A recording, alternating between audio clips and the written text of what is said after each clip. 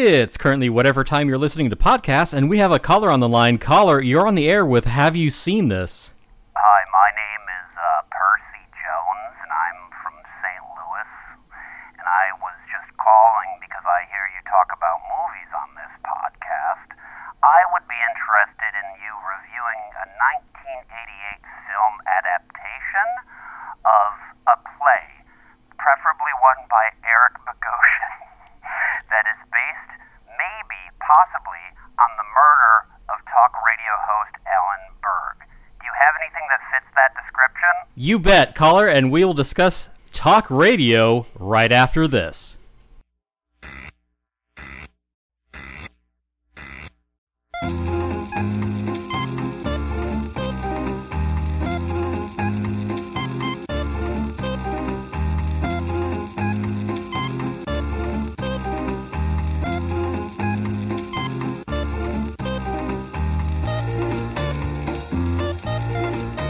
Welcome to Have You Seen This? The world's only podcast about obscure, overlooked, and misbegotten media. All discussions will be spoiler heavy. You have been warned. Wow, you guys, we just did a play. That's awesome. Yeah. So my name is not whatever stupid fucking name I just gave earlier, and that isn't even what I sound like, so that's the real M. Night Shyamalan twist of this whole situation. You I already mean you forgot don't it. actually call into radio shows and talk like this and make Well, real wet noises into the mic? I call into radio shows, but I don't use that voice. I actually use a high-pitched voice. Throws the scent off. Yeah. Yeah.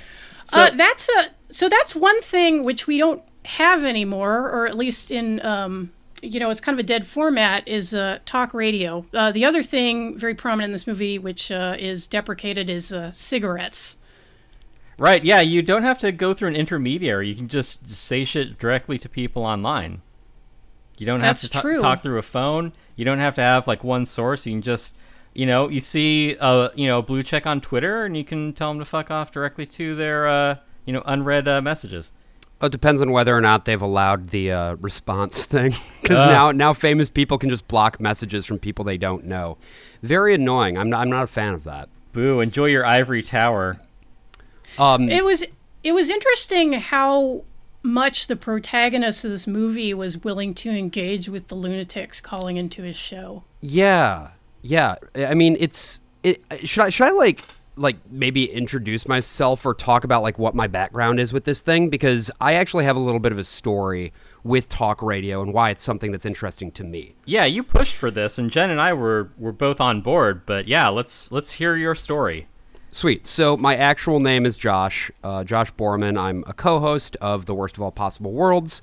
The real Have You Seen This heads might remember the episode that Brian and I came on was like a month and a half ago or something like that, where we talked about that horrible Golem movie, It. It was delightful. I was more like, what? But yeah, the reason that I was interested in this, and I think Jen, you had mentioned on Twitter, like talk radio? I don't remember how this came about exactly. I feel like Well, it was we were talking. Yeah, you were canvassing. Maybe Tim remembers better than I do. I think you were canvassing for maybe 80s movies, but I think Josh jumped in when it was like, I want to talk about talk radio anytime, anywhere. Give me this opportunity, and at that point, we're just like, yeah, okay. Hell yeah. Right, because it fits into the show mission statement very well because, in spite of this being a movie with some heavy names associated with it, Eric Bogosian, Oliver Stone, Alec Baldwin, it does not appear that it made very much money in its initial run. But, Josh, you talked about having a connection to this or special interest in this, so please finish what you were going to say about it. Yeah, well, my experience with this is actually not with the movie. I had never seen the movie before I watched it for this. My experience was with the play, because when I was in college and studying theater and thinking that I was going to be an actor. You were a theater kid? This conversation is over. I know, it's shocking, right? Don't worry, though. I was a play guy, not a musical guy. Ooh, thank Christ. So hopefully that redeems me. No, Let's Tim talk will about still Miss speak Julie to you in that one of these case. days. Yeah, let's talk about Strindberg? Yes. Hell yes. But I actually was in an acting class where we had to like pick a monologue from a contemporary play. And being, an edgy, I don't know, fucking 19-year-old or whatever, of course I wanted to be like, I'm going to find something super cool and super masculine and super, like, telling it like it is. And so I just read, like, all of Eric Bogosian's plays, like, every single one of them. And what I had forgotten, actually, was that the monologue at the very end of this movie was the one that I performed in that class. I just had remembered that talk radio was among the plays that I had read going into this class, but then that monologue that's at the end was the one that I was like, ooh, I can do this. This is going to be awesome. And I'm sure it was fucking terrible. But yeah, that's basically, that's my story. Well, you were learning. Yeah. Like, this was an acting class, so this was Right. your opportunity to have your professor and your fellow students tear you apart. Well, right. And what I learned is that I can't act. But Better later to learn on, that early, yeah. Yeah, exactly. That's why I took up directing, which is a very lucrative fucking career. But then later on, actually, I ended up reading for a playwriting award, and Eric Bogosian was one of the people who was like one of the like selectors on the main panel or whatever. So it all kind of came full circle. Nice. Well, and I should also say that since this is based on an Eric Bogosian play, this entire episode is sponsored by the City of Glendale, Armenian Pride. That's right. Right? Largest population of Armenians outside of Armenia. And isn't that that right? something? Glendale. Yeah. Yeah, that's true. But Tim, were you familiar with Bogosian at all? I was only, I think, passingly familiar. I with mean, some I of his know him. acting roles. Yeah, I know him as I think, a villain in a couple of movies, but I don't know where Josh gets off. I saw this movie on Betamax when I was a kid. Like, Oh, hell yeah, dude. yeah, you two Johnny Come Latelys here. I was watching this as a child. And I bet you got a lot out of it too. Well, yeah, I mean, I got the gist of it. So, good on Oliver Stone for making a movie for kids. Yeah, it's super age appropriate. Right. Hey, this is real life, all right? Yeah, And the man. only way to encounter real life is to go out and to provoke people as much as possible, sometimes to homicidal rages. That's right, Jen. That's right. Yeah. And then someone will then blame you for it. Can you believe that?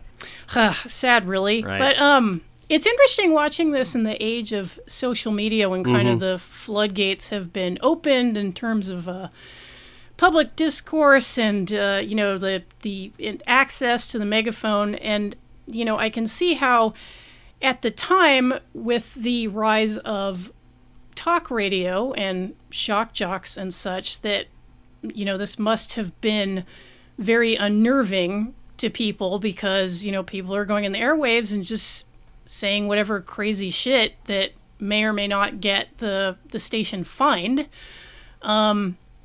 I do have to shout out Street Fight, Brian, for doing Shocktober, which gave me a little bit of more of a cultural perspective on shock jocks, because that's a form which is, like I said earlier, is almost like entirely Yeah. I mean, disappeared. it's like just Howard Stern at this point, pretty much, right? Like, Yeah, who's and even like- left? Yeah, and like how many people are listening to satellite radio? But I mean, the people who are listening and are largely listening to it because Howard Stern is on there. It's like one of those Exactly. things where they signed him on, and he's one of the main draws for the tentpole. platform. Yeah, and there is a little bit of Stern in the Bogosian character, Barry Champlain. Yeah, especially in those flashback shots. Oh, yes. hair, and he yeah. has, the hair is incredible. Well, and this would have predated Stern, right? 1988? I don't Yeah. know. His career was chugging along. Okay, because I mean, I only became aware of him when I was in high school, as I think most people do. Right. Well, I think that was when he kind of became the nationwide phenomenon that he Yeah. became. But interesting tidbit, and here's where Tim rolls his eyes. So I was reading about Air Florida Flight 90, which was a plane which crashed into the Potomac River with only 4 or 5 survivors. Yeah. And when that happened, a certain radio DJ called the Air Florida ticket counter to ask if he could get a ticket for Flight 90. and that young man was Howard Stern. Oh, okay. Yeah, And that was in 1980, so that's, he was already doing this shit at the time. Right, yeah, and I mean, I tell a lie too, because apparently Howard Stern gained popularity when he was nationally broadcast, starting in 1986. Right, So, and I'm reading about that too. Yeah, like he sort of had sort of a similar rise, honestly, to the Eric Bogosian character in this play, where like he was a regional guy, and then he got a national deal with WNBC, and then he just fucking blew up. Yeah, and so, and the difficulty there, as I think with a lot of fables about fame, is that are you able to sustain that, or do you just sort of like flame out? Is it too much for you, and then just kind of blow up on the launch pad? And Stern, say what you will about him, like his career has persisted for 30 odd years now. Yeah, I was actually mistaken. Howard Stern called the Air Florida ticket counter to ask about buying tickets to the 14th Street Bridge. That was where that plane crashed. See, that makes more sense. Yeah, that works as a joke. Oh, I see. He asked if it would be a regular stop. Right. Yeah, it's like the Gilbert Gottfried so funny. joke about the having to take a flight that stops off at the Empire State Building. And I have to say, again, based on listening to Shocktober episodes from Brian of Street Fight, you don't realize like how utterly inane a lot of the radio content was during the time of Shock Jocks. Yeah, like, that's why I don't even listen to podcasts. Yeah, it's jokes that don't make any sense. It's bits that go nowhere. It's just fill in time.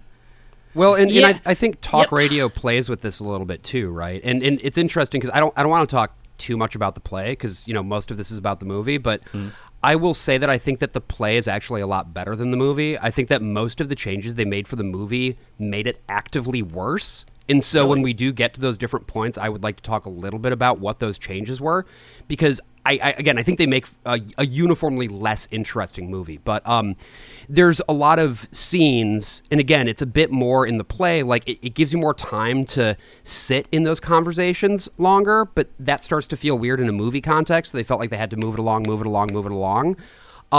But there is more time given over to just really like mundane, like somebody's just calling to tell you about their day, like that kind of shit. And there's a little bit of that in the movie as well, but it focuses much more, I think, on the sort of spectacular shock jockey side of things. Right. Yeah, and I wonder if that maybe has a lot to do with because Oliver Stone adapted this with Bogosian, right? And Oliver Stone was has been noted to critique the media now and again. So I've heard. So I wonder if maybe that was kind of more the Oliver Stone approach coming in, where it's like, look at this reprehensible cesspool of crap that is talk radio.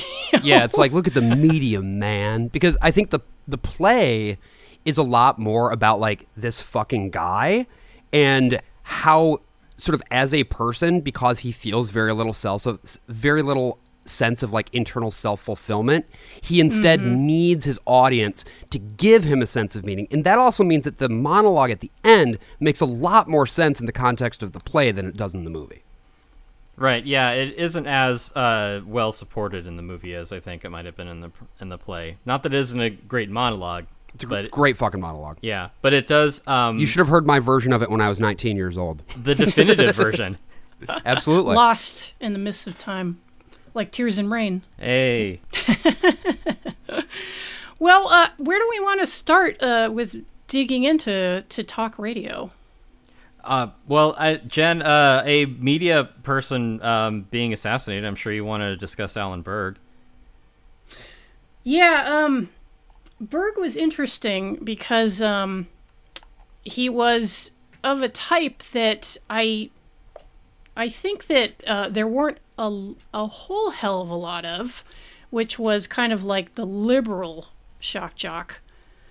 Yeah, I mean, outside of Air America, which I don't think is even around anymore. Al Franken's distinguished career. Right, yeah. Right. And, this isn't gonna, I don't think this will come as a surprise to most of our audience, knowing kind of the political bent of our show, but like even your average liberal has like fairly strong reactionary tendencies, which I think that was definitely true of Berg. You know, the prototypical example being Tom Lakis, somebody who I think also influenced this play and this movie, because Lakis has, you know, liberal political opinions, apart from the fact that he just loathes women with every fiber of his being. So, you know, it seems to me that, you know, kind of the shock jock milieu is usually a fundamentally reactionary one, in spite of its like surface, you know, provocative qualities. But I actually don't know that much about, you know, what opinions Berg actually held, because, you know, he was murdered in 1984. And there isn't a lot of his material that's like still out there. There's maybe like a couple of clips on YouTube, because, you know, nobody, like, who is recording the radio? Like, a lot of the stuff is just, you know, it's off in the ether. I mean, I'm sure there's somebody out there with tapes in the basement that are going to get found eventually. You know what I mean? But yeah, you're right. Like, it's not as if it's archived. Yeah, exactly. So it's, you know, it's ephemeral. Like, it's hard to go back and look at it and see actually what Berg said. But what I do know about him is that, you know, he was a Jewish man with generally liberal opinions, and thus he was a lightning rod for the hatred of many Americans, let's say, including white supremacists, like very overtly anti-Semitic people, a few of whom planned and executed his murder. He was gunned down in his driveway, I think, very similar to what happens to Barry Champlain in the movie. Basically, as he was getting in his car, in the case of Alan Berg, he, you know, these Nazi fucks came along with like a illegally modified semi-automatic weapon, and, you know, filled him full of holes, and that was it for so let that be a Alan lesson Berg. to you know, any leftist who speaks up, I guess, is the point. Well, I mean, you know, that's exactly why they do it, because and I think that there are some like explicit nods to that in the movie with a lot of the things that the callers say to Barry. Yeah. I also think, though, that the character of Barry isn't necessarily like liberal. He's more just like a devout contrarian. Whatever it is that somebody comes on the air and says, he will immediately take the opposite opinion just to fuck with them. And so for him, like, for one thing, there's fewer Nazis in the play. The Nazi has fewer calls. The whole thing with like the fucking package and everything still happens, but it's less central to the play. Like, the Nazi is one of many callers. But like, when that Nazi calls in, both in the movie and in the play, he's just kind of like, he tells this whole story about how, you know, he went to a concentration camp, and how, you know, it moved him so deeply, and how he still has a little Star of David that he found. But, you know, we pan down to his hands, and he's just fucking holding his mug. Like, he's making it up. And we can't really tell how sincere he is. Yeah, it's all kind of an act. Yeah, and I realized near the end of this movie, as I was watching it, that the play and the movie are really the cri de coeur of the professional troll. I guess we should have Mike on for this. Still trolling. What, Mike Hale? No, friend of the show, Bitter Corilla on Twitter. Okay. I know you're listening, Mike. But yeah, like the word that you mentioned, Josh, like contrarian, like I think that's really key. Because the other thing that occurred to me as I was thinking over this movie, like after I watched it, was I was thinking about people who are avoidant versus people who actually face life in all its negativity. People who face it, or people who seek it out? But go ahead. Well, the people who because I think a lot of people are avoidant in different ways, and on the surface, Barry doesn't seem like an avoidant character because he's very confrontational. But the way, like, conflict if you look averse, at, I think most people are. sure, but if you look at the, for example, the conversation between him and his ex-wife, where it's like there's actually like an extremely intimate moment between them on the air, and then he immediately, not to evoke Tom Lakis again, but he immediately makes a hard right turn into misogyny, basically. It occurs to me, like, isn't being abrasive and confrontational like its own form of being avoidant? Because a lot of what happens to Barry in the movie is like as a result of him, like, kind of avoiding like his raw, real feelings. Like the best defense is a good offense. Right. So, as such, it's like a really, and I would be curious to read the play as well, but, as it is, like, as a portrait of like a certain kind of guy, it's really fascinating. The one big difference between, I can say I'm just going to fucking talk about the play a bunch because I love this play and I did not love this movie, which is why I think it's going to be kind of interesting to talk about the differences. The scene with his wife in the movie is pretty long, and this is the scene where he basically ends up backhanding her verbally and telling her that he doesn't love her anymore and all that kind of stuff. That wife character does not exist in the play at all. There's just the gal he's fucking and his producer, and they're not actually fucking anymore. They just were for a bit. And the function of that scene in the play is for him to be like, she basically asks the same question, and then he's like, yeah, like, no, like, you should probably just fucking, like, that guy's a piece of shit, so you probably shouldn't be going after him anymore, which is completely the inverse of what happens in the movie, where he's very aggro. But I think either way, it does point to that thing of, he is a conflict avoidant person who is only able to engage in any form of confrontation if he's performing a persona. Interesting. I can see that, yeah.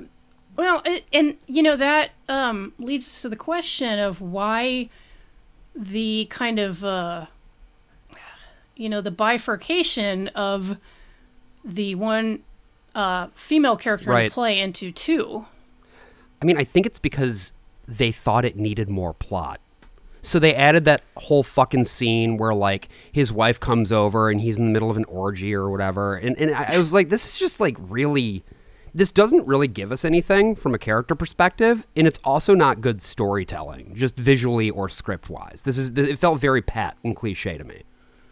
Well, they do end up describing, like, the whole arc of their relationship in that section. I guess that was the motivation for that. How did they, because when they meet up again, like near the beginning of the movie, and there's obviously, interestingly, there's still like a strong attraction. Right. But then we look back at, what their marriage was like. We get this little like capsule vision of what it was. Even the costuming alone on the wife is very conservative, very, trad, I guess you'd say. I would say bizarrely so. That was the thing that really took me out of it. I was like, what the fuck is this lady wearing? It's the 80s. You're going to get that. I don't know. I definitely see it. I mean, it seems to fit the character in that it's maybe like a clumsy representation of someone who's very buttoned up versus someone who's not. Yeah, that's my takeaway from it. I guess I'm still turning it over in my mind as to whether or not it was effective. It sounds like Josh didn't care for it. I didn't have a problem with it, but I haven't read the play. So, I don't know. What did you think, Tim? Well, I think it got the point across. But I haven't read the play, so I don't... Right. Well, shit, we need to read the play. Yeah, not to make this too much about the play, but one other thing about the play. I hear the play is the thing. Yeah, that gets the conscience of the king, absolutely. All of the scenes that in the movie are done with dialogue are also done as monologue in the play. there will be a device where somebody will like step down stage from the action, and then there's like a spot on them, and they'll have their like 2-3 minute monologue talking about how they met Barry and what their relationship with him is. That's another thing that works on stage that probably wouldn't work in a movie. Although I then did have the thought of, what if they had staged this as a mockumentary? Which actually kind of could have been interesting, but then, I don't know.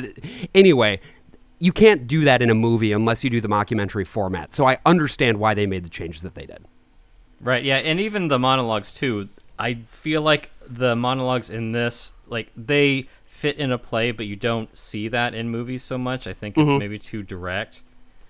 Because you're like, oh, yeah, this sounds like a character in a play. It's like, let me lay out all the things that I'm thinking right now and express them to you. Well, that's an interesting approach, too, because, like, I mean, I did know that this was based on a play going into it, so, of course, like, I'm sitting there waiting for the scenes to show, if you will, for it to be stagey or talky or anything. We, in fact, just watched an adaptation of a play, Miguel Piñero's Short Eyes, which was the last episode. And which made a reasonably good use of the space within the setting without being overly talky, pedophile monologues aside. But I was surprised at how kinetic this movie actually managed to be while coming from a stage play. Yeah, it does kind of work like a pressure cooker a lot of the time. I mean, the first 15 minutes of the movie are all within the studio. There are, people talking over each other. There's a pressure for time. And I don't think it happens in this scene, but later on, Stone is, spinning the camera around like the main console. So whenever, what's his name, Barry, whenever he has like his monologues or he's doing his show, like the scene is constantly in motion, and it is kind of like you're in a whirlwind, just the camera making this circular movement. So it does keep the tension up, and it does keep it does remain really active. It isn't like yeah. And those camera movements earlier in the film are very much like grounded in the real world, because it's someone you're moving around the desk like on a track or something like that, and then for the monologue at the end of the film, though, it kind of takes you out of reality a little bit, because I have no idea how they set it up, but it's obvious that they probably put it on a turntable. Yeah, like Bogosian was put on something which was turning, and the camera is moving with him as like the whole setup turns, which when you see it, it's like, oh, like we're in like a different space from where we were earlier. Yeah, sort of inadvertently addressing all the people in the background. You just like, as his audience. And there are other interesting bits of camera work too. The split diopter, because they're showing Barry in like the extreme foreground, taking up like a full half the screen, and then you have other minor characters in the back, which clearly illustrates the significance and the scale of each of these characters in the story. Yeah, and a lot of layering using the glass of the studio, like people behind glass or people reflected in glass, like these multiple layers of people listening or lurking or right. Which unfortunately you aren't going to see in a play. I'm curious, like, did those techniques and those angles and those shots work for you? Because for me, I just felt frustrated by them. I felt like it was trying to translate something from the stage into a more cinematic thing, but because of the fact that so much of the play, and what makes the play interesting, being a play that is set entirely in the studio, they don't leave the studio at all in the play, the whole thing happens there, is that you develop a sense of claustrophobia yourself. Just from watching what's happening on stage, you start to feel like you are inside his mind, because, the line sort of blurs between theatrically what is going on in that world on stage and what you are experiencing watching it. And I felt like the direction this tried to do that, but I ultimately felt more distant from it as a result. And I'm curious to hear what you think about that.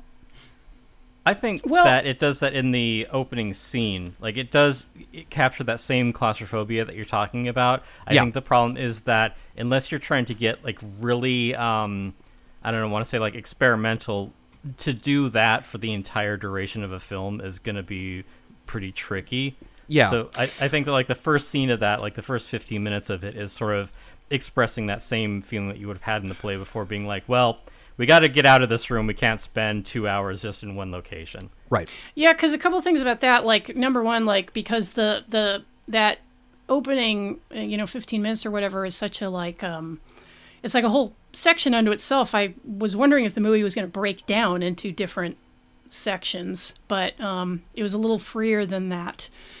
The other thing that comes to mind is that I guess it probably would have been possible to confine the entire thing to the studio.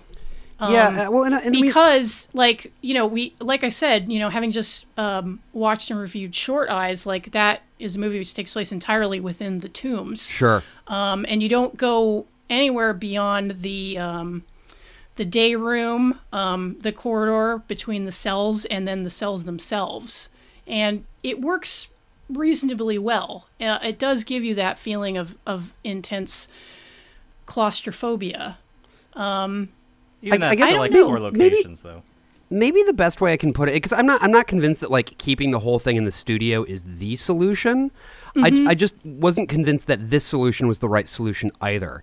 One thing that I was thinking is, like, to what extent is this? And again, it seems like my opinions on this were just a little bit different from how you received it. But to me, it sort of felt like a bit of a mismatch between the material and the director. Like, I would love to see what, like, a Mike Nichols version of this movie would look like, if that makes sense. Mm-hmm.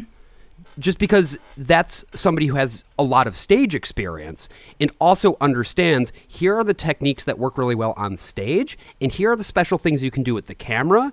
Here's where the two sort of overlap, but then beyond that, never the twain shall meet, because you're working with two completely different tool sets. You know what I mean?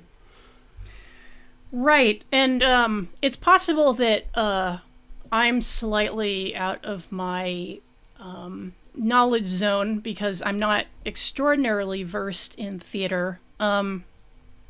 Tim, you know theater people. How about you? Oh, do I ever? Don't say it like that. Come on. No, I mean, I understand that, yeah, there are two kind of different styles and, different languages and different tools that you have to work with depending on how you're telling your story, which is why the sort of stagey parts, like, monologues in particular, why those stand out in a movie, just because movie just plays by slightly different rules. And I'm not saying that, it's good or bad, but it is noticeable when there is a different, rhythm to it. That letting one character speak for a prolonged period of time just seems something that you don't see in movies too often, but it does fit plays, and I understand that there are a lot of cues in the way that the play is written that are copied over to film, kind of in their initial format. Well, and maybe another example that I would use of, like, something else, another thing where the source material involves pretty long monologues, where it was able to be translated pretty well to the screen, and I fucking hate to hand it to Ryan Murphy. I really, truly do. But I hate that you're handing it to Ryan Murphy. So do I. But the HBO adaptation of The Normal Heart is really good. When did that come out? Was it like late 90s? Or No, this was pretty recent. This was just a few years ago. I'll be damned. Because that's actually a play from much earlier in the AIDS epidemic, isn't it? Yeah, it was still, like, at the point that it was originally performed, they had the big memorable thing from the original production was that they would have, like, a projection of how many people had died of AIDS, and they would update it every single night, so that when you walked out, you would see what that number was. Ooh, that's potent. Yeah. And especially in light of monkeypox, because, like, I'm already seeing people blame the queers of course, for yeah, the spread of monkeypox. Because queer sex is just fundamentally different from straight sex. Yeah, no, straight people never, ever, like, do it up the butt or right. anything. Yeah, I probably wouldn't have sex with a monkey. Probably. That's how you get What if it monkeypox, was- right? What about, like, What a if it really was- hot monkey? Yeah, Like- like what if it was Helena Bonham Carter from the Planet of the Apes remake? Okay, yeah, you kind of got me in a bind here. Yeah, I think you would smash Tim. Yeah, never say never. So I yeah. think you would become a Vector. I think you would become the Gaten Dugas of monkeypox. That's how it happens. Just take Sorry, one apologies sexy to the monkey. Dugas family. He was not actually patient zero. But just to pull it back to the point about the Normal Heart movie, what makes that work so well is that as annoying as Ryan Murphy is, and again, like I said, I fucking hate to hand it to him. He does such a good job in that movie of letting the camera just rest when it needs to rest, and then making it live and active and exciting when it needs to be live and active and exciting. And sometimes he goes too over the top in the latter sense because, again, he's Ryan Murphy. But the moments that need to sit and need to land do, and I felt like sometimes that wasn't the case in this movie, if that makes sense. I gotcha. And maybe I'm not picking up on it, not having looked at the play on the page, and again, like not having a, really expansive grasp of theater, in spite of being really into reading plays when I was a nerdy high schooler. I'll send you for the whatever ebook reason. later. I would love to read it, actually. So you're saying that like I- just stone isn't a good mesh for the material. I don't know. It seems, but based on what I've seen of Oliver Stone, it seems. I mean, I can certainly see why he did it. He does love his media critique, and it is very political. But that kind of brings me to a question that I had at the end of the movie: is like, what exactly is, what are the politics of this What's the movie? critique? Right. And that's something, too, that I'm not sure that this is actually supposed to be a critique of the shock jock format. I think that it's Eric Bogosian being a certain age and wanting to write a play about a lonely misanthrope and then finding a framing to place it in. I'm not sure that it's about something much bigger than this fucking guy and his neuroses. Feel free to disagree Yeah, with I me, think. though. Well, you may be onto something because, the shock jock is certainly like one of the most extreme types of guy that you can be, and there are still a lot of Yeah, I'm still working Contrarians. at it. I'm trying to get our numbers up, Jen. listen to our Short Eyes episode if you were looking to be offended, Right. because man, I actually had to cut stuff out of that episode, but Do you want me to get Great like jokes. really out of pocket and say some stuff about Italians or something like that? What's out Hey, of pocket I- about that? yeah, I don't care what you say about wops. I got wop friends. It's okay. Yeah, hell yeah. I'm watching The Sopranos right now. I understand the Italians really well. Yeah, it's like you have no idea. Really empathize. I really empathize with the Dago struggle. Right. Hey, who doesn't? They're really the last group that you're allowed to be openly bigoted towards. Well, So, them and the Irish. yeah. Ugh. Pouring out for them and the bog apes. But no, like, going back to it being about less about the media and more about a guy. It really is like, I mean, so much of this movie will have you cringing in recognition if you are a woman who has dated very intelligent guys. You may not have dated a type of guy exactly like Barry Champlain, but You've dated some cool fucking guys. I've dated some cool fucking guys in my time. That's why I'm leaning into the other half of my bisexuality these days. But no, like, just in the way that he treats women, in the way that you see his relationship with his producer, where it's like, I mean, how many of us have been in a relationship where it's like, yeah, I mean, it's good when he's not kind of treating me like shit or like an afterthought, like that kind of a thing. And I wonder if Girl, you maybe need that to leave him. you see the relationship with his Laura, his producer, like kind of going in the same direction as the relationship with his ex-wife.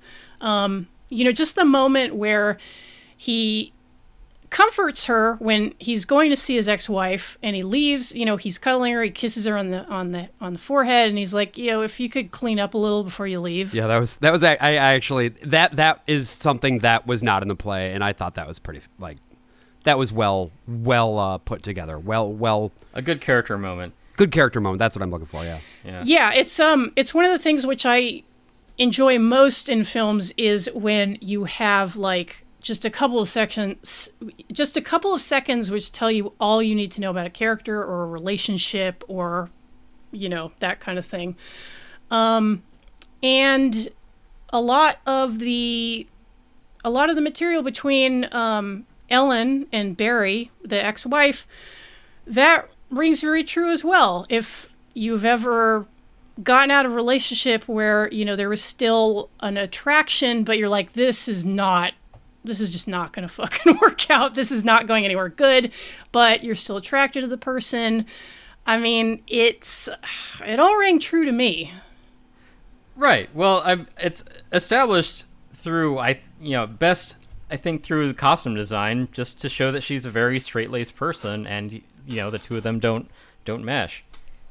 Yeah, like she could be married to a guy who sells suits, not a guy who picks fights with Nazis on the radio. Right.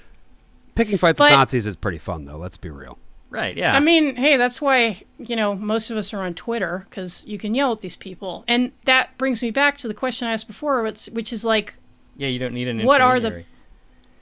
Right, like, what are the politics of this movie? Because if, as Josh was saying, you know, this was a play about a guy, and not necessarily a critique of the media landscape. And I kind of lean toward what you were saying, Josh, because, like,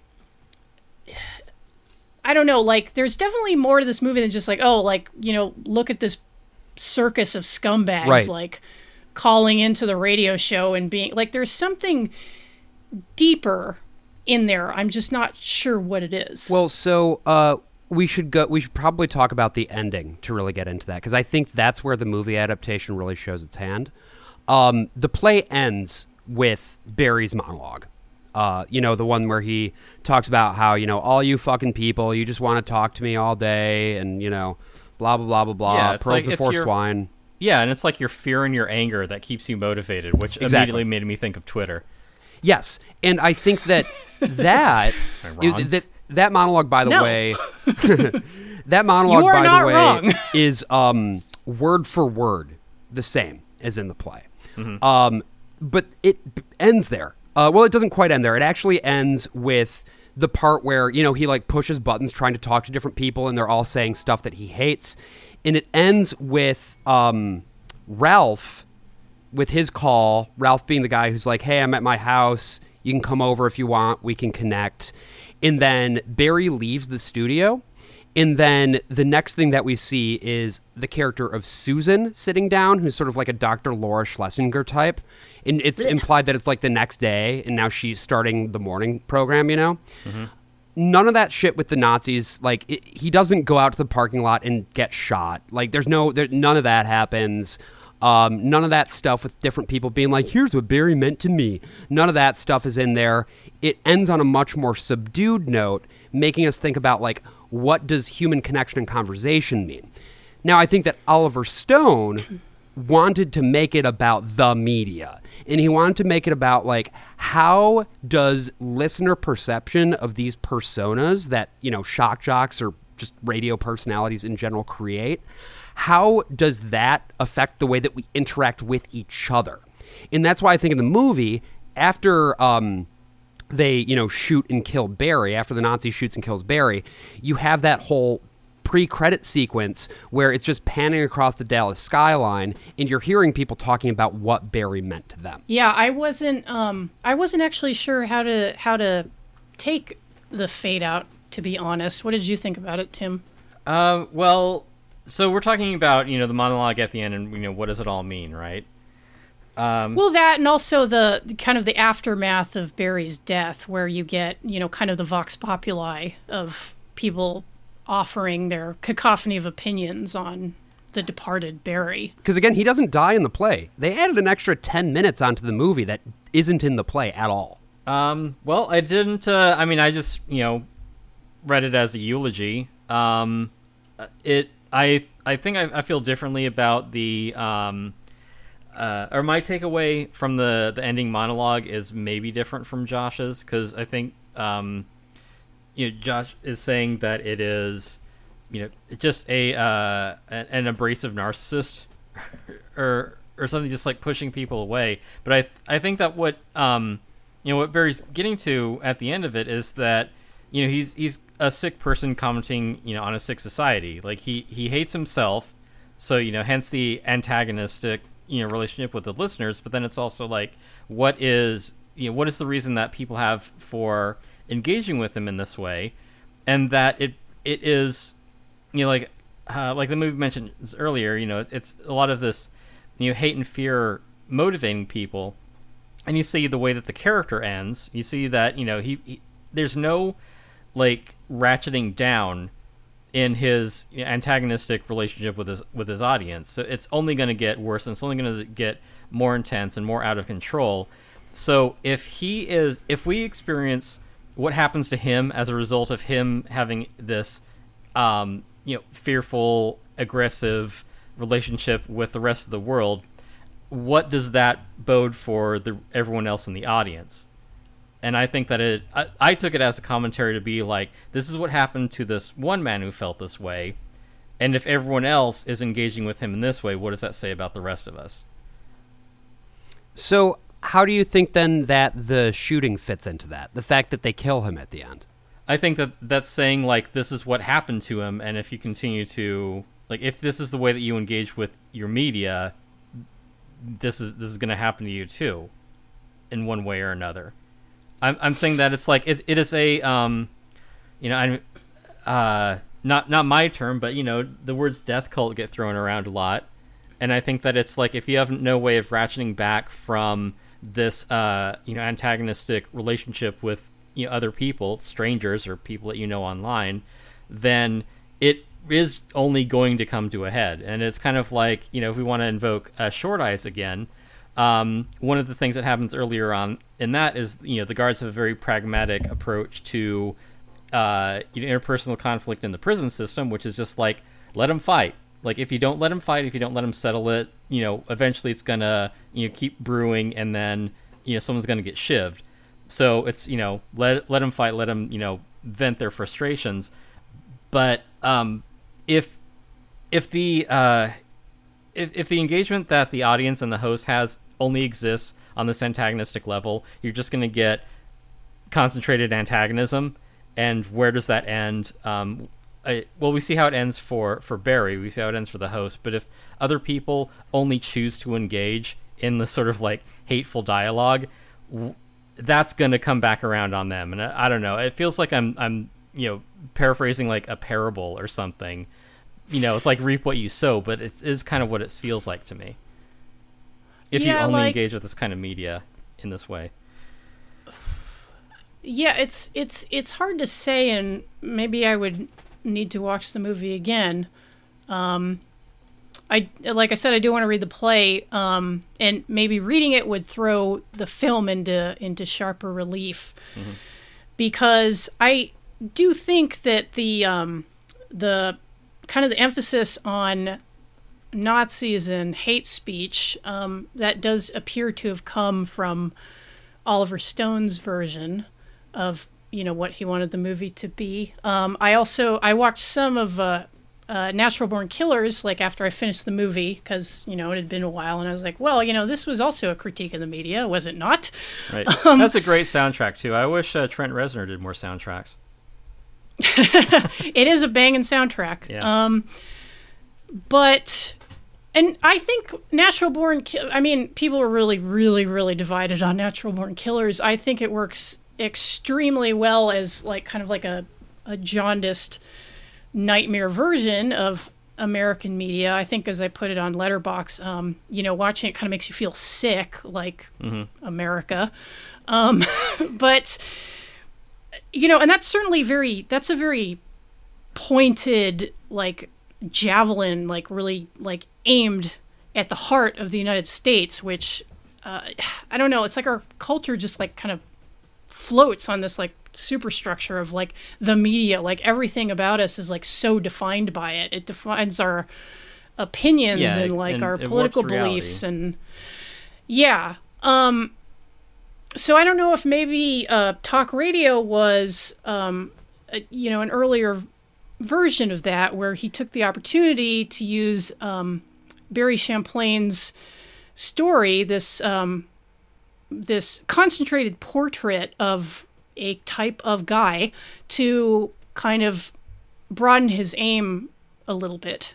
Yeah, well, something that was interesting, because, Tim, you had pointed that, like, to paraphrase what you were saying, that the critique here is essentially like, if you listen to too much of this kind of thing, if you engage with this kind of thing too much, it's like it's gazing into the abyss, right? Like we too, like it'll gaze back into us, and we too become the monsters or whatever.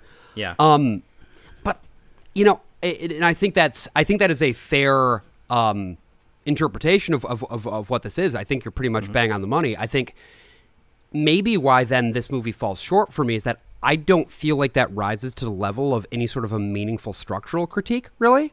Okay. Like, it doesn't, because it doesn't really say anything about material conditions at all, right? Like, because if you wanted to make this about, and again, this is like just talking about if this were a completely different movie from what it is, if you wanted to do a play or a movie, really, about, the format of talk radio and what it does to people, you would need to also look at the conditions in which people are listening to it. The fact that, like, talk radio as a genre predominantly appeals to, like, hardcore conservatives and has had a major impact in shaping public opinion. Between, like, Rush Limbaugh, Sean Hannity, and all that other fucking stuff, and the fact that, if we want to talk about, like, where it's at now, that whole sort of way of establishing relationships with one's audience has carried through into the podcast age with, like, Joe Rogan and Ben Shapiro. That is something that is completely missing from this, and you can't really talk about the format without talking about that. It's sort of hard, though, to draw a line. I don't want to say draw a line directly, because obviously podcasting is kind of the bastard child of radio. But it's so hard to compare the two, or even to compare the media landscape of 1988 to the media landscape of 2022, because like right now, like everything is so fragmented, and like I don't know how many people would be watching Tucker Carlson in the 1980s, like with fewer channels, fewer other avenues of media to draw people's attentions. I think right now, what does he get, like, 3 million viewers or whatever, which is a drop in the bucket to a country of 360 million people or whatever. And to go back to Howard Stern, like, nobody is going to break as big as Howard Stern ever again, certainly not in that medium, because even Joe Rogan, like, sure, it's dependent on, like, people who are on Spotify and who listen to podcasts and want to hear him talk about, like, supplements or being an alpha MMA fighter or whatever the fuck he talks about. Couldn't even tell you. Everything has become so compartmentalized in terms of you can choose, like, any form of entertainment that you want. You aren't necessarily shape your reality. Yeah, you're not stuck listening to the radio. Like, right. So the experience of most people with shock jocks is, I feel that, because radio was a pervasive presence, it was something that you put on at work to kill time or whatever. You listen to it in the car on your shitty commute, just to pass the time. You were more forced to interact with these figures. Like, you can see why Barry Champlain would have been, you see why he's going national. He's getting a little too big for Texas. He's very engaging, and he gets people mad and calling in, just like, Facebook and their algorithm. Well, in something that I wanted to... Oh my God, did Barry Champlain facilitate a genocide in Myanmar? Absolutely. Absolutely. If he had gone national, he could have He very well could have. One thought that I had with regard to that whole point, though, about like what was possible with radio at that point, versus what is possible now, because I realized I was kind of like, what if we just took this movie and like made it now instead? And that's not a fair critique, right? We have to analyze it in the context of when it was produced. But Rush Limbaugh was a thing at that point, and yes. He was really in his ascendancy at that point, and I would argue that Rush Limbaugh was a shock. Thank God he's dead. But like, right. I think that took too goddamn long, if you ask me. Absolutely. But one of the things that helped him become such a powerful figure and such a widely listened to figure was that he took the shock jock format and applied it to an explicitly political project. And again, I think that this movie touches on that a little bit, but the way that it touches on it is it has the callers saying this stuff rather than the host. And Barry being sort of like I don't know if you want to call him a liberal, but like certainly somebody who is not a dyed-in-the-wool conservative, at least, his instinctual reaction is to push back on that, as opposed to somebody like Rush who propagandized on the behalf of it. And so I guess I just don't... A more interesting version of this maybe would be also, again, if you want to make it a political critique, would have the character of Barry being a more explicitly political person in some way rather than just a contrarian. Is that just like Stephen Colbert then? Well, it would be like, if Barry Champlain is a liberal, he's kind of like a Bill Maher liberal. Right. Like he can sometimes let his anger get away with him, and he also has some real shitty opinions. Although early in the movie, you see him arguing in favor of needle exchange to stop the spread of AIDS. Yeah, again, very pragmatic. And most of his callers are pretty reactionary. But the thing to keep in mind is, I can't say if this entered the mind of Oliver Stone or Bogosian when they were writing it.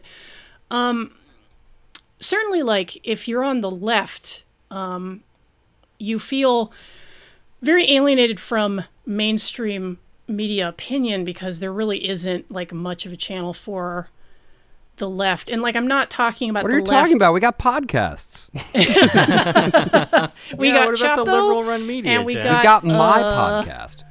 Yeah, like the expansive way in which they talk on Fox News about the left, which is just like, anybody who Just doesn't believe everywhere, that the homeless should be turned into chum and fed to sharks, like, oh, that's liberal. Everything liberal, leftist, doesn't matter. Same communist, anarchist, socialist. Yeah. Same. It's the same fucking thing. The left. But as we know, and I'm sure our listeners know, if you look at the media, okay, you could tune into like CNN or MSNBC or The Daily Show or John Oliver or whatever, and it's like, okay, like this is liberal, but left?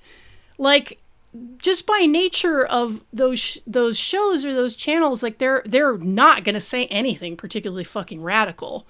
And I wonder if... if Barry Champlain were talking like he was on like KPFK or something, like, if he legitimately had, like, say he went on and started talking about like the proletariat or like, had like these overt communist signifiers, because he's being called a communist anyway. Right. Like people call in and be like, you pinko may as well fag, own blah, it. blah. Yeah. And I wonder if maybe, that's just impossible to visualize in America, because who is spouting communist socialist ideas like on the air? Like, certainly not now, and definitely not in 1988. Yeah, no, Like- it's well, Brett and Brian are. Yes, our friends at Street Fight. But, I think, too, that a lot of this assumes a certain familiarity with those structural forces. And I don't know Eric Bogosian personally. I haven't talked to him about politics. I have to imagine, though, that if I sat down with him and, like, got to talking for a bit, his own personal politics are probably pretty standard issue liberal as well. And he probably, again, this is an assumption, but he probably, based on the work of his that I've seen, assumes a certain like standard issue. We live in a society, man, and we all got to take care of each other is sort of being the fundamentals of an ideal political system. Yeah, right? And it's interesting, especially in light of Oliver Stone being one of the few leftist media figures that we have. Certainly working at that level. I mean, like in Hollywood, they'll tolerate radical politics to a degree, but you know, the minute you start putting it in your movies, it's like, whoa. Like, how are we gonna? Yeah, how's this gonna play in China? Right, or Peoria, or Right. wherever. And I do think it's interesting that the movie, and Josh, maybe you can tell me if this is true of the play. Alan Berg broadcasted from Denver, Colorado, and that's where he was killed. In the movie, it's Texas. The play is actually set in Cleveland. I'll be damned. Oh, even worse. Yeah. It makes me wonder because, like, you know, to go back to Natural Born Killers, like, that takes place in the Southwest. That was I know that Quentin Tarantino came up with the story, but I believe he later disowned the screenplay. So I'm going to ascribe it to Stone. It's not the kindest view of the American Southwest, and being from there, you know, I can kind of see where it comes from. I mean, I've been to Kingman, Arizona, but it Why? we were driving through on the 40. Okay. It may be a little bit of an unkind portrait of, well, what we would call now red states. So, you know, I wonder if this is just Oliver Stone kind of giving a very jaundiced It perspective. just has a bone to pick. Right. Yeah, Well- and then at the end, like when Barry is murdered, and interestingly, the person playing his killer is Rockets Redglare, the comedian and I believe drug dealer, who some people have blamed for the death of Nancy Spungen, but I don't know if that's actually true. It's not. I mean, it's kind of the. It's like, I don't want to say a caricature of a white supremacist, but you know, it's what you would kind of think of as like a portrayal of like just like a truly disgusting, like awful person.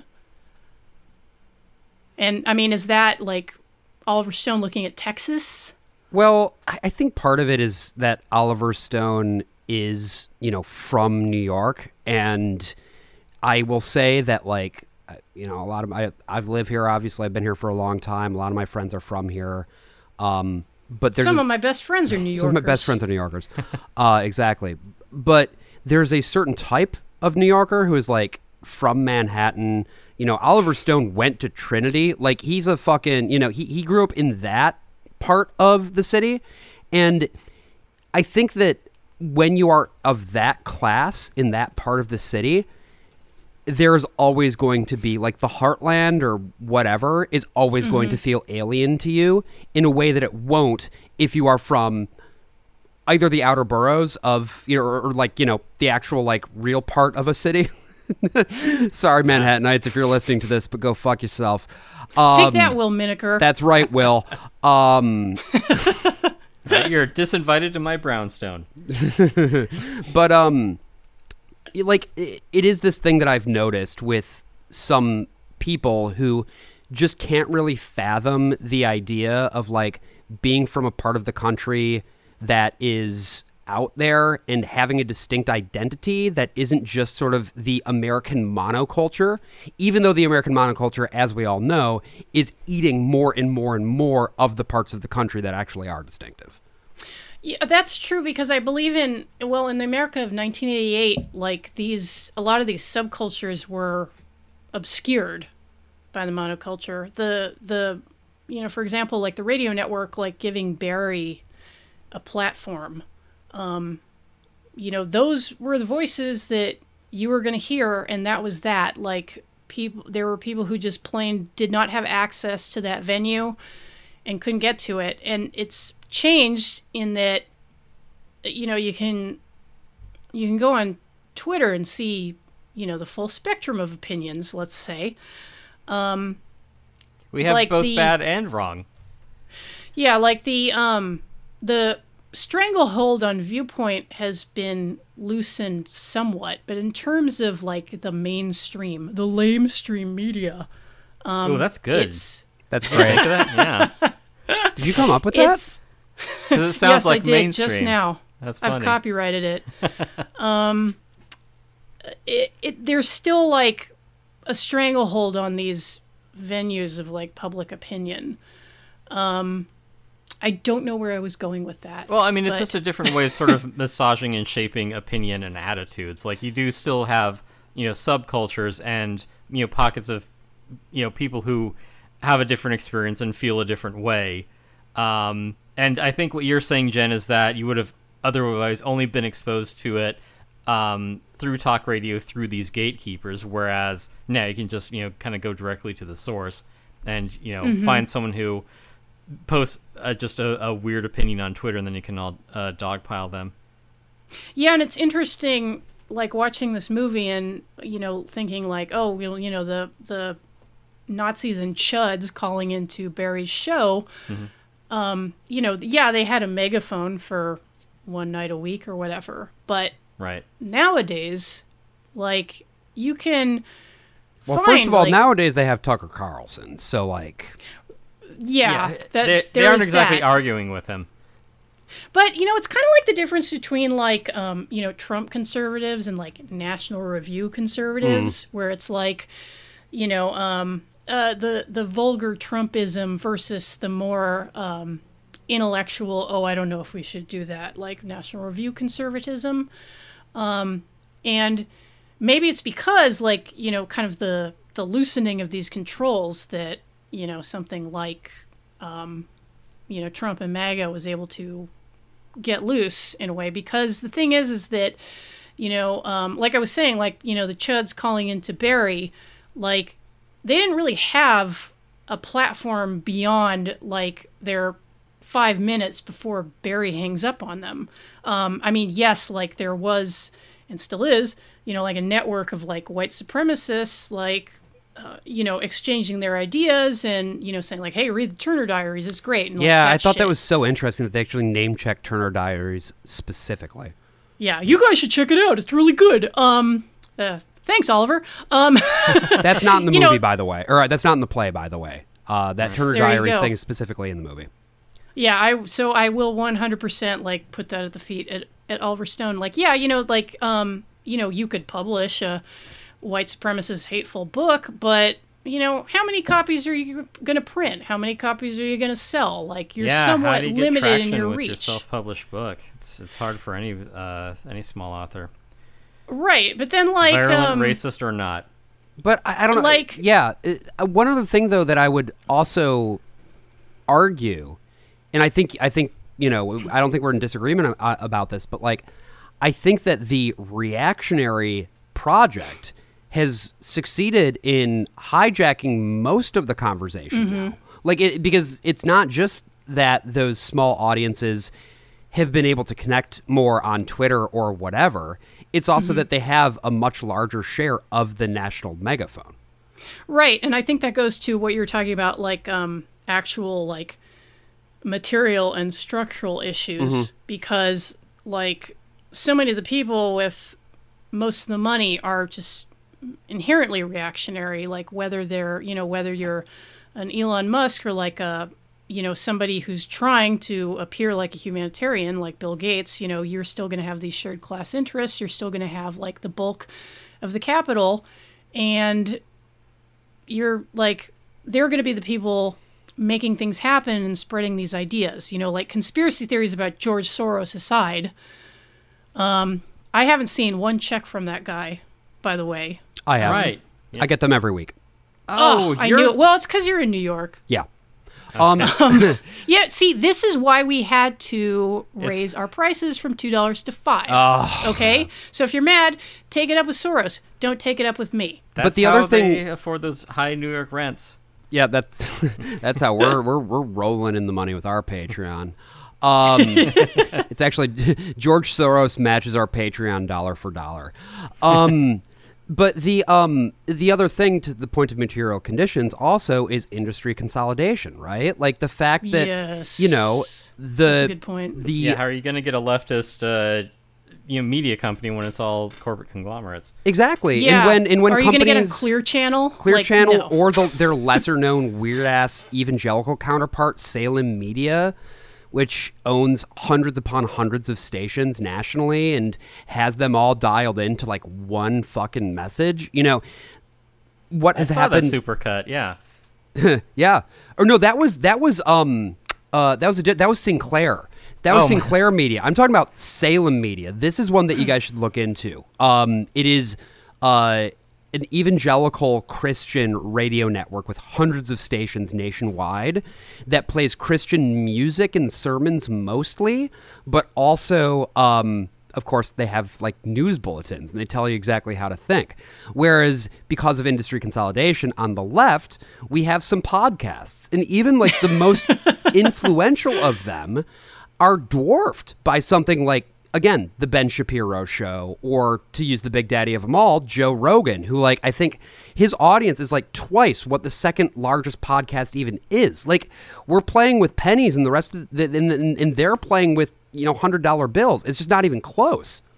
Yeah, like for a long time, Chapo was, I think, like the top earner on Patreon. But when I checked the other day, I saw how much money Tim Dillon is making, and I had to go lie down for a little while. Yeah, and even Tim Dillon is, again, fucking bupkis compared to some of these bigger shows that are on like the national networks and stuff like that, the big podcast networks. So these are the material Yeah. conditions that you're talking about, where there's just that much, like, order of magnitudes, more money going through to prop up these viewpoints. Yeah, and I think in the world of podcasting, too, what you're going to end up seeing is the big companies are going to buy up all of the podcast networks, because that's just the nature of the thing, and we don't have a functional antitrust law in this country anymore.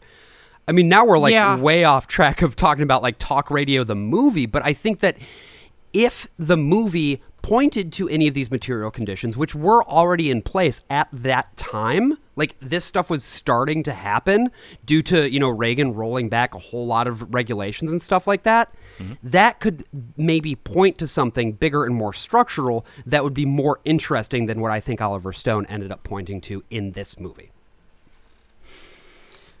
Yeah, I guess when you... Well, there you have it.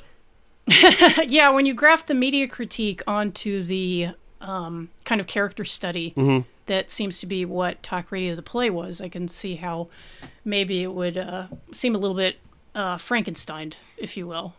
Yeah, I'd say at least a little bit. Okay, so I think that maybe the movie is engaging more with like the content rather than the structures behind what creates this content. I still found it an enjoyable watch. Maybe, again, like not having read the play, not having like something to compare it to. So, I was just kind of coming to this fresh. I did enjoy the directing, and there are a hell of a lot of really good performances. How did you feel about that hippie guy's performance? Because that drove me up a fucking wall. That's actually Michael Wincott. No shade to Michael Wincott, but that did ring like kind of a cartoonish note. Like as a kind of like demonic amalgam of every like burnout and idiot like listening to Barry's show. It is kind of funny, again, the two of them, just like Barry's just like seething contempt for the guy, where it's like, you're my fucking listener? Why am I doing this show? Yeah, and maybe that's what Stone was getting at, where it's like, don't meet your heroes, don't meet your audience. Yeah, like him, oh shit, like I need to stop returning DMs. But if Kent, I believe was the character's name, is like just kind of like a representation of the audience, like just the audience like melted down into one Just dipshit. distilled, yeah. Yeah. Yeah, like I did find that performance was like over the top. Like, oh, so this is what you think like metalheads are like? I don't know. Like, Tim, have you ever met a guy like that? In high school, I mean, that would be the closest, but I don't tend to associate with people like that. So, Never played D&D with Kent? I played D&D with Ken, and that was plenty. Ken sucks, by the way. Yeah. Yeah, I mean, Fuck Fucking 'em. Ken. Yeah, right? Yeah, you know. Yeah. You know what's up. Yeah. but you know, as this portrait of a listener, like, you know, I think Josh is right to bring it up. And maybe that anticipates Natural Born Killers and its cartoonish characters. Like, Natural Born Killers was what, like 94? This was 1988, so we weren't far off from that. Hey, Alec Baldwin, he's also in this. He is. I always forget how hot he was. You know, it's interesting. I feel like early on he looked so much like John Travolta. Oh, an elongated John Travolta. Yeah, perhaps. you take John Travolta and you just stretch him out a little bit. Yeah, and keep the hair. Yeah. Yeah, like this was this was like matinee idol Alec Baldwin, and man, it's really something to. Is this pre or post Glengarry Glen Ross? I should be able to look that up on my own. Yeah, I'll That look was- it up too. Oh, it's pre. Glengarry was 92. Ah, wow. Yes, and Seems more just recent. on the threshold of Hunt for Red October, I believe. Right, yeah.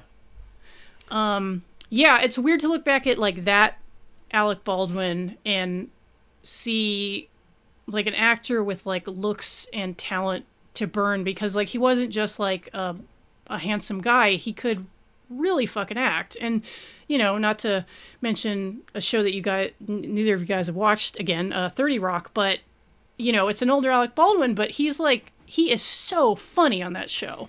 And he's a complete lunatic in real life, but again, like, talent to And burn. he may or And- may not have murdered somebody. So, like, Yeah. I mean, he did, but, like, there's a question of to what extent it was his Culpability, yeah. fault.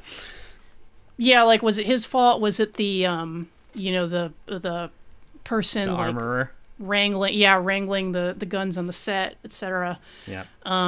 Geez, yeah, but there's that 1980s Alec Baldwin, Frozen in Time. I also recommend Beetlejuice. Right. So, my He's thoughts also- on... Oh, no, go ahead. I was going to say, he's also kind of a sympathetic character in that he's, you know, trying to pull Barry back from the void, where it's like, hey, buddy, this is just a job. Like, you don't need to... I mean, like, as, like, corporate a-holes go, you know what I mean? Right, yeah. He's Like, like, because you have the John Pankow character. Shouts out John Pankow from To Live and Die in L.A., one of my favorite movies of all time. He's like, you know, like Alec Baldwin is a suit, you know, running the radio station, but then you have this other suit from like the mega corporation, which is going to take Barry national, and you know he wants him to clean up his act, and the Alec Baldwin character is kind of like caught between the two.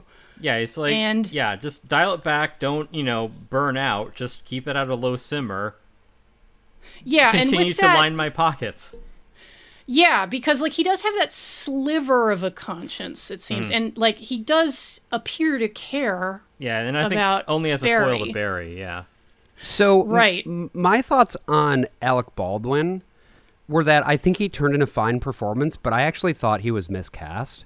I think that particular character needs to actually be a bit older in order for it to make sense. Like, it needs to be a guy who could potentially be old enough to have sort of seen the lay of the land and know the ropes. And I think he also needs to be a little bit more waspy, like kind of, you know, well, that's not how we do it in this business, like that kind of thing, so that he can serve then as an effective foil to Barry, who is so fucking, you know, he's just raw id all the time, and can then sort of serve as a better moderating force to his excesses. And it was one of those things where it was a fine performance that felt like it was not the right person for the role, to me. Yeah, maybe the foil was more in a way we have. I don't know. Like there's, it's hard to say if there's like one person kind of like in opposition to Barry, because like even in terms of his personal life, he's juggling two women. I think the John C. McGinley character is probably the closest. In Maybe, the sense that he but, throws in curveballs all the time. Sure, he does seem like he parties pretty hard though. Yeah. Right. I was like, oh hey, it's that guy from Scrubs. I never cared for Scrubs. He's an enabler. Yeah, that's a good way of putting it. Like there's like a slight antagonism between the two, because Barry will be very upset about like the calls that he's sending him, but they still party together. Right. Like it's interesting because there are like all these people kind of like trying to pull Barry back from the brink, but also like pushing him slightly. Mm-hmm. Yeah, pushing him up to a point to like, do your best, but don't wreck yourself doing it.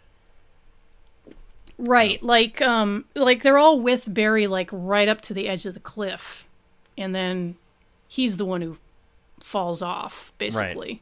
So, you know who played Barry in the 2007 Broadway revival? You didn't get the part? Who? Liev Schreiber.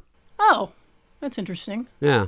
Again, I think that is probably, it makes sense. Like, again, Liev Schreiber can really lean into that really raw id, but you need a strong countervailing force, even if it's a countervailing force that will not be able to fully stand up against him, in order to make that balance. And maybe it's just because Alec Baldwin in his career has made such a career of playing big blustery guys.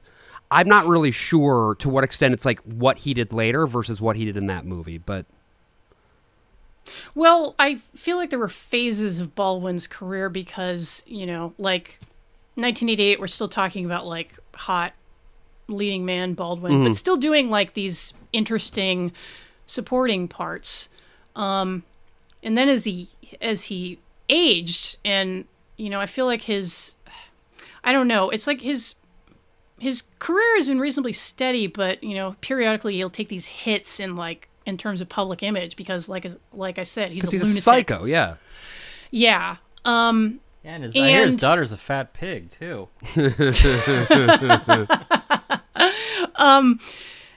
Like when he started doing 30 Rock, it's like, okay, this is like the next phase of Alec Baldwin. Like he's pivoting to comedy and like doing it quite ably, because he was playing that like older, like establishment type that Josh was talking about, where this is very like old money, like corporate, like connected, like just totally different feel from like the young sharp Baldwin. I don't know where I'm going with that. Hey, Baldwin's. Alec Baldwin, he's in Alec this. Baldwin. Yeah, there you have it. There the you guy have it, from folks. 30 Rock back when he was on talk radio. But I'm not like He has so much hair. Do you want to speculate in like the talk radio universe that it's the same character who then went on to the To be Jack To in be 30 the- Rock? yeah, to be the head of GE. Yeah, why not? Why not? Whatever. I like yeah, it. sure. There you go. That's his name, Yeah. right? Jack? Yes, Jack Donaghy, I think. Yeah. Hey, like we've brought it full circle. We've turned the Oliver Stone universe into a metaverse, if you will. It's Hell all yes. connected. Maybe Mickey and Mallory were calling in to Barry's show. Yeah, I'm sure it's probably Mallory's father, Rodney Dangerfield, is a regular listener. She was probably calling in saying that her daddy was touching her. Yeah. And Barry would make hay out of that and then move to the next And caller. hang up on her. Yeah. Well, I think I brought us into like a dead end, but Josh, have we touched on all the points that you wanted to make about talk radio? Yeah, Like, pretty much. In particular, the kind of the awkward transition from play to movie. Yeah, and maybe if my first exposure hadn't been the play, I would have liked the movie more. But I'm also like a fucking theater asshole, and so it's very rare that I'll see a movie adaptation of a play where I'll be like, yes, Nailed it. Have you seen? Yeah. Except for have you Glengarry seen- Glen Ross. Glengarry Glen Ross fucking rules. That's a great film adaptation that's even better than the play.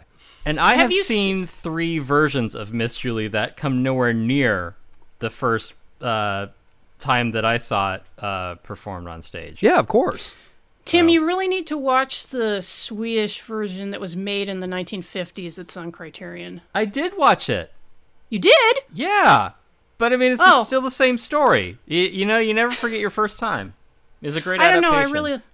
I really liked it. I'm not saying it was But- bad. I'm just saying it doesn't come close to the stage. I don't know. Maybe I'm just biased, but I'm Could be. I know what Josh, means. Josh, have you seen The Lion in Winter with Peter O'Toole and Katharine Hepburn? I have not, because I am not like I'm cultural swine. I'm illiterate when it comes to movies. I mean, Which is so why we am had you on I, our but show. I mean, like I said, like I'm not exactly a theater maven, but I do enjoy Lion in Winter. So hey, check it out. It's quite good, in my opinion, and I do like the play. I've actually read the play, although it was a long time ago. Tim, was there any final point that you wanted to make about talk radio? My takeaway from it was that the host exists as an allegory. Like, what is the end for a world that hates itself and pushes away all opportunities to get better? Like, how does that society end? That was my takeaway from it. Well, we're living it, brother. I was going to say, a society, we live in one of those. Right. Uh-oh. I don't recommend it. No, I don't like living in a society. No. What else? Are there any dog ends that we want to pick up on talk radio? Dog ends? Let me look over my notes here. Just like the kind of like the stubbed out end of the cigarette, I guess. Oh, sure, lingering little things. Right. Yeah. I liked the specificity of having a scene at SMU that very quickly communicated what world this guy travels in. I liked that a lot. Explain. Well, so SMU is, a university that is one of the wealthiest institutions in Dallas that is very well connected to oil money. It's also a traditionally Christian school, and it has a tradition of, shall we say, pay to play in the college athletics world. Their football team actually was banned from competing for an entire year because their boosters were paying, college athletes. So the fact that they brought Barry in to be the guy who was talking about, who was there to stand there while they talked about how great the basketball team was going to be that year, just showed you what world in Dallas he was connected to. And I actually really liked the way that, in general, Dallas was, like I said, this was originally set in Cleveland and didn't do a whole lot of specific stuff with the fact that it was in Cleveland, whereas I felt Right. the movie adaptation really made good use of using Dallas as an additional character. Wow, that adds a lot of extra context to that scene where he goes to the basketball game. Yeah, For me. it's so much more the fact that it wasn't just a basketball game, but it was an SMU basketball game. Yeah, because I know fuck all about college athletics. I'm learning a lot tonight. And also, SMU is not good, right? Because they unless they are able to pay enough to get good players, because they're not at the Right. level of something like fucking Texas A&M or UT Right. Austin or something like that, because they are a smaller Christian unit. Well, Christian, quote unquote, Yeah, as the traditionally institution, Christian. not the belief system. Yeah, exactly. I mean, yes, actually. So yeah. Tim, do you have anything else on talk radio? I did want to comment on his story about when he went to the concentration camp and he found the little Star of David, and it's interesting that he's telling that whole story when it's all made up. His story, not the Holocaust. Nice save. Yeah. That's all I wanted to say. That's what happens when you co-host a show with a guy named Heydrich. Hey, we were in Argentina at the time. Before we finish up, if you're listening to this, it's on the free feed. we just want to mention that we are losing our $2 tier for bonus episodes. It will be relegated to a support tier, the SMU of tiers. We're moving to a Texas A&M style tier at $5. $5 gets you access to all of our bonus episodes. We've racked up more than 50 at this point, so there's a lot of extra stuff that you could hear. Just over half of them are pretty good. So thank you, Tim. Thank you for helping me sell the show. That's a great. I tell no lies. Josh, is there anything you would like to plug? Perhaps your very good podcast. Oh, well, what a nice natural lead-in. So I co-host a show called The Worst of All Possible Worlds. It is a podcast where every week we do case studies in the pop culture of a dying empire. So whether we're talking about movies, radio shows, theater, we actually did a recent episode about The Visit, which is a Swiss play that really has a lot to say about society. If that's the sort of thing that sounds like it's up your alley, check us out. We are also on Patreon, patreon.com/worstofall, or you can check out our website, which is worstpossible.world. And we're going to have a very special guest on the podcast soon. Oh, man. Some idiot, I bet. No, it's a this very erudite thinker who, co-hosts a podcast about movies, actually. Oh, wow. I hadn't heard of such a thing. Yeah. How many movie podcasts could there be? Sounds like they're scraping the bottom of the barrel, if you ask me. But yeah, Jen, we're really excited, obviously, to have you on. In that episode, actually, when is this episode releasing? The one we're recording right now? This one is going to drop on, the intention is to drop it on the 29th. Wonderful. So this coming week, then, we will be releasing our episode with Jen. And Woo! We're going to be talking about a really fucking wild thing called Adventures in Odyssey, which is a Christian radio drama for children. We're going to, in the great tradition of what we do on the show, we like to force our guests to listen to episodes of this fucking thing and talk about it. So we're going to have a great time. Check it out. Yeah, and this is a thing which I only really know by name and from some excerpts that I've heard on your show. Yes. So this is going to be very interesting. This is going to be me like wandering in a world I never made. I'm not particularly cognizant of kind of the evangelical milieu. It's very superficial on my part. So it'll be interesting to see me breaking my brain on this stuff. Yeah, so, we're gonna do the like Clockwork Orange thing with you, except rather than your eyes, it's gonna be your ears because it's a radio show. You're going to super glue my AirPods into my ears. That's and right. Play episodes of Adventures of Odyssey. That's exactly right. It's a sin. Yeah. Well, Josh, thank you very much for your time and the recommendation. You brought all kinds of wonderful context to this movie from the world of theater, because we are not cultured. We are dumb. Oh, I'm dumb too. It's just that the thing that makes me dumb is that I only see plays and not movies. So I'm culturally illiterate the other way around. This has been three dumb people talking. That's right, Tim. So every single podcast ever. Yeah. Yeah, like the gatekeepers have been murdered, folks. Like, Just this is what you get. Yeah, caricatures of us laughing over a studio mic. Well, I don't know. That Joe Rogan guy's pretty smart. He has like 2 million followers, Jen. Yeah, man. Someday, baby. More followers equals better than. What kind of supplement should we start selling? Something that makes your head swell up. Too late. I can already feel it swelling with the coming of the $5 tier. Yeah, well, swelling with knowledge from engaging with your peers in the media criticism circle. I like that sales pitch.